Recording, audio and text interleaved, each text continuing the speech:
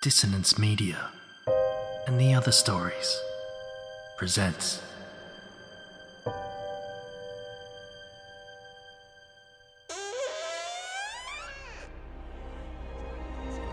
Step into the abyss of After the Gloaming, a gothic fiction podcast that delves into the depths of human emotion. Unyielding love, revenge, internal struggles, and restless souls await you in 9 haunting episodes, where dread, fear, and rare glimpses of eerie happiness linger. Dare to listen on your favourite podcatcher? After the Gloaming beckons. Search now, but beware. Innocence will be left behind.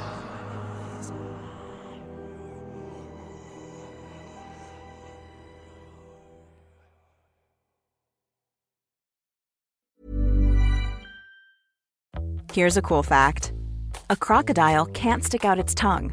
Another cool fact, you can get short-term health insurance for a month or just under a year in some states. United Healthcare short-term insurance plans are designed for people who are between jobs, coming off their parents' plan, or turning a side hustle into a full-time gig. Underwritten by Golden Rule Insurance Company, they offer flexible, budget-friendly coverage with access to a nationwide network of doctors and hospitals. Get more cool facts about United Healthcare short-term plans at uh1.com.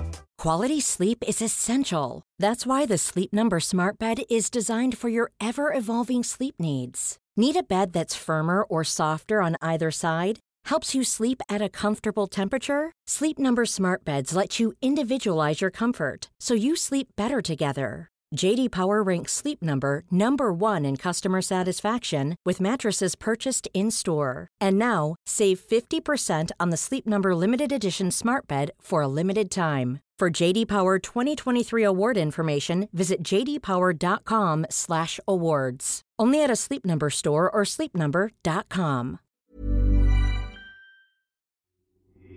These aren't the stories your mother told you. No, these are the other stories.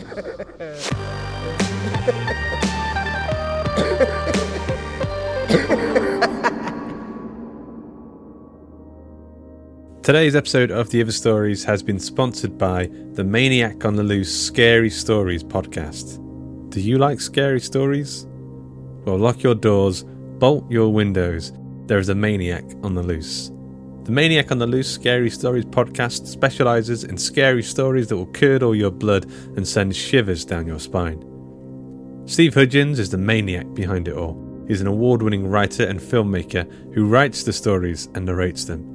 So be sure to tune in, listen and subscribe. You can listen to the Maniac on the Loose Scary Stories podcast on all major platforms and on YouTube. Everything you need can be found at www.maniacontheloose.com. Once again, that's maniacontheloose.com. Today's episode is Cult Classic, written by Thomas Teller and narrated by James Barnett, aka Jimmy Horace.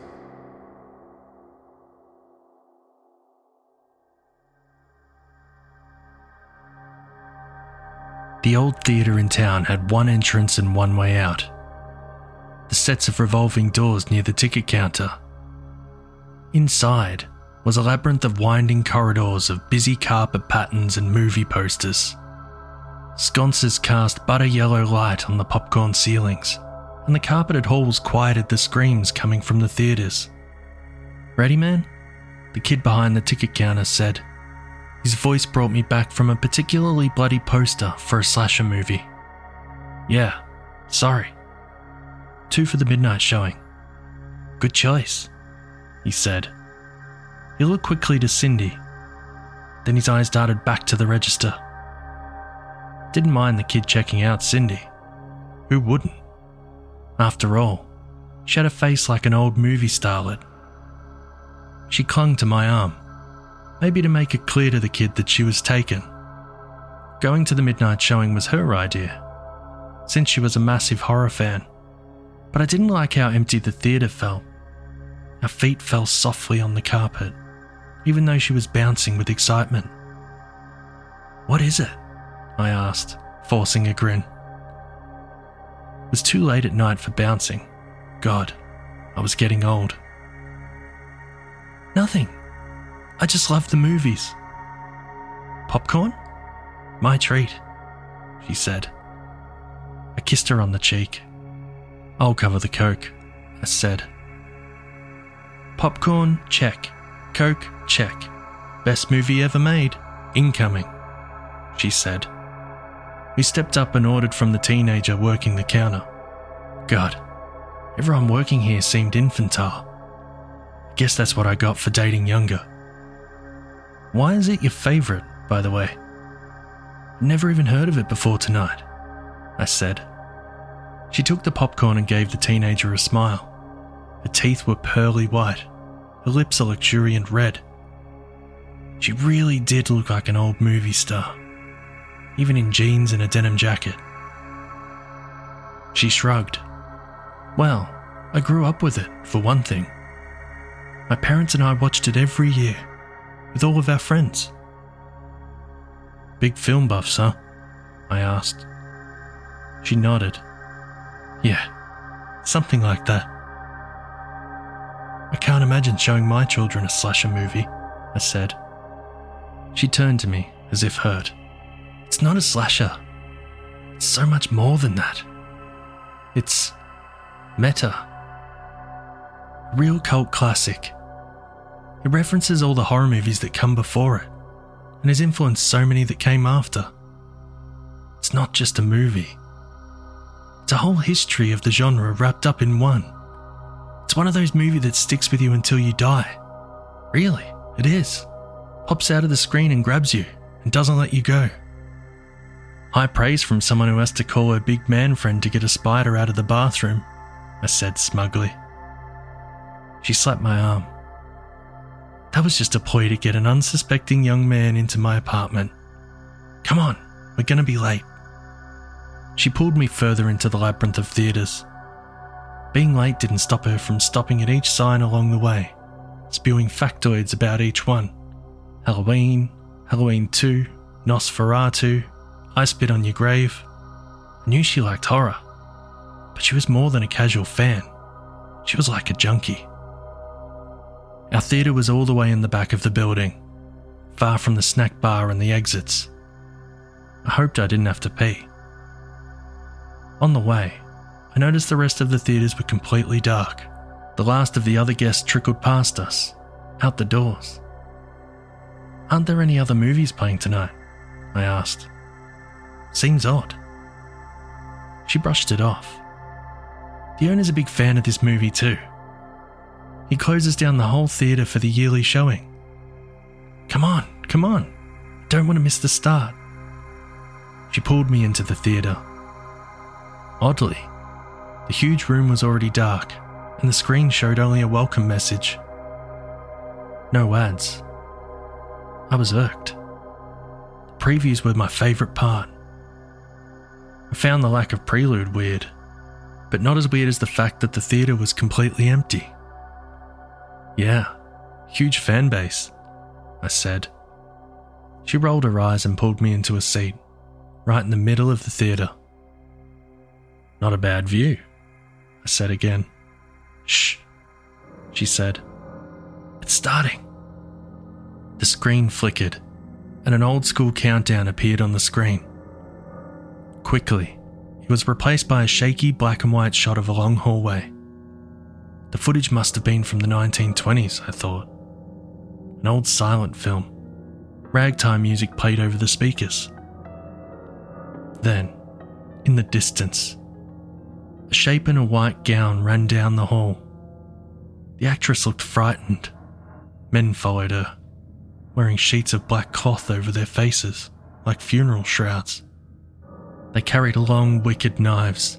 The masked men caught the woman, pressed her up against a brick wall, and began to stab. Weird start, I whispered. Cindy shushed me again, taking a long drink of her Coke. In that moment, one of the doors swung open behind us, letting some light in. I jumped. Something had me uneasy, although I couldn't say what. I turned around to check, but it was just another couple coming to watch the movie.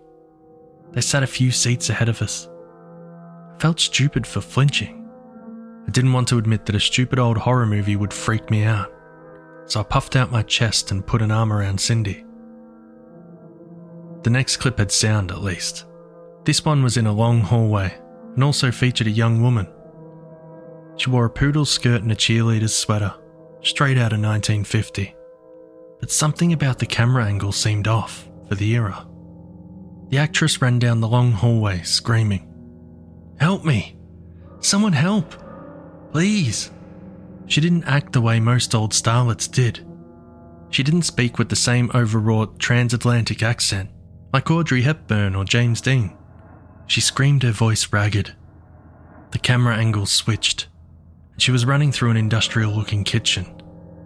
Then a man in one of those odd black hoods appeared from behind a popcorn machine and took her head off with a machete. I jumped. I didn't mean to. Just wasn't expecting so much gore for an old-looking film. The blood wasn't red, only dark black, and the camera fixated on the pool of it spreading on the tile. "What are those hoods the killers wear?" I whispered to Cindy. "Old film hoods," she said, "like photographers used to wear when they had those big clunky cameras. Like I said, it's meta. Now shh, the good ones are coming up." I turned my attention back to the screen, just as a few more people trickled into the theatre. I thought it was weird to get in so late. But what really bothered me, what really got under my skin, is where they chose to sit. A whole theatre, and this group of older people choose to sit right in front of us. I couldn't see the screen over the back of one's shining bald head. Another group of people sat down behind us, and I was left feeling claustrophobic. The scenes rattled on. It wasn't much of a movie. Just scenes of different people getting murdered by those sickos in black film hoods. The scenes seemed to be moving forward in time. The first was in the 1920s, then the 50s, then the 70s and 80s. In the 70s clip, the hooded killers tracked down a whole family and murdered them one by one. I hated that one the most. The acting was too good, too visceral, and the gore was something else. I didn't know they had that technology back in the day. I didn't really understand where the movie was going. Although I didn't say anything to Cindy, I figured it was just artistic. Some kind of homage to past horror films, all wrapped up into one movie. Then I noticed something. In the clip from the 1980s, in that clip, it was a group of teenagers running from the hooded killers. A take on the 80s slasher, I guessed. But the set looked eerily familiar. A movie theatre. Long, twisting corridors. Posters from movies that came out ages ago. Things I watched growing up. More people trickled into the theatre and sat down. It was nearly full. Suddenly, the camera quality got much better. We'd entered into the modern era. This one appeared to be taken on a phone or camcorder. Someone held the phone shakily on a lone hooded figure. The victim, a teenage guy it sounded like, screamed. "Don't come any closer," they said. "I'll call the fucking cops. Don't.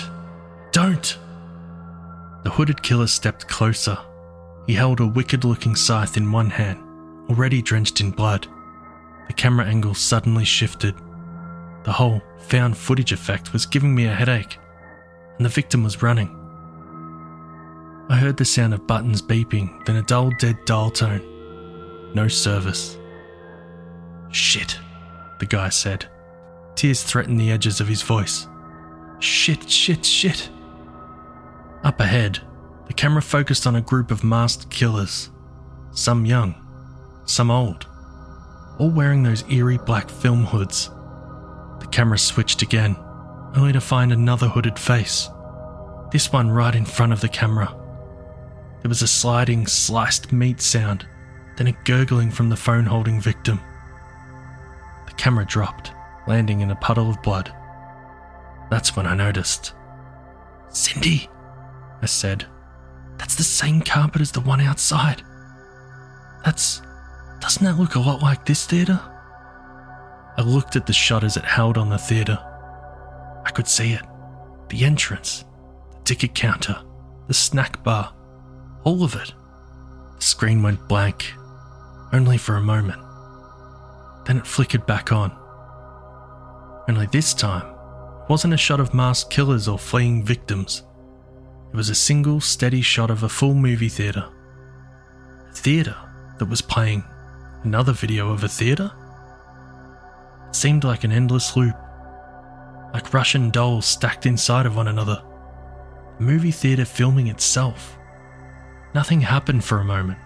No one in the theatre spoke and no credits rolled. Then, I saw it. In the middle of the crowd, a familiar head of red hair. Cindy.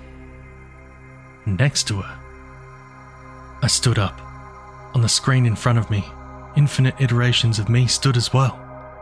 "What the fuck?" I said. I turned around, expecting to see a camera at the back of the theatre filming me. What else could it be? "Cindy, is this some kind of fucked up prank?" I cut off.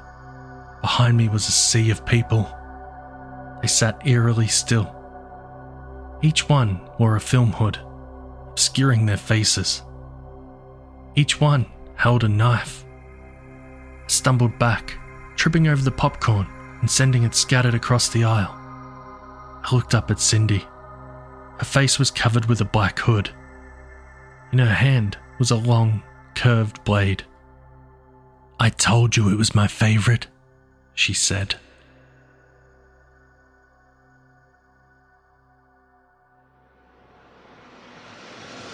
I hope you enjoyed today's episode of The Other Stories. Cult Classic was written by Thomas Teller, narrated by James Barnett, aka Jimmy Horrors himself, edited by Duncan Muggleton, with music by Duncan Muggleton and Tom Robson, with sound effects provided by freesound.org. The episode illustration was provided by Luke Spooner of Carry On House. A quick thanks to our community managers Joshua Boucher and Jasmine Arch, and Carolyn O'Brien for helping with our submission reading, and of course to Captain Ben Errington for piloting us to new unexplored content universes aboard his big social media starship. Thanks, Captain. Thomas Teller is a writer and author in Minnesota who is seeking representation. You can read more of his work by following him on Twitter at ThomasXTeller1. James Barnett is the producer of the Night's End podcast, a short story fiction podcast with tales of horror and the paranormal. Search for it wherever you get your podcasts. You can also catch his other works at www.jamesbarnettauthor.com. If you've got a podcast or a business or a social media starship and you'd like to fly our listeners to different dimensions and restaurants, then did you know you can advertise it here on The Other Stories? We're always looking for great sponsors to work with, so head over to theotherstories.net/contact to get in touch. The Other Stories is a production of the Story Studio Hawk and Cleaver, and it's brought to you with a Creative Commons Attribution Non-Commercial No Derivatives license. That means don't change it, don't sell it, but by all means share the hell out of it. So, until next time.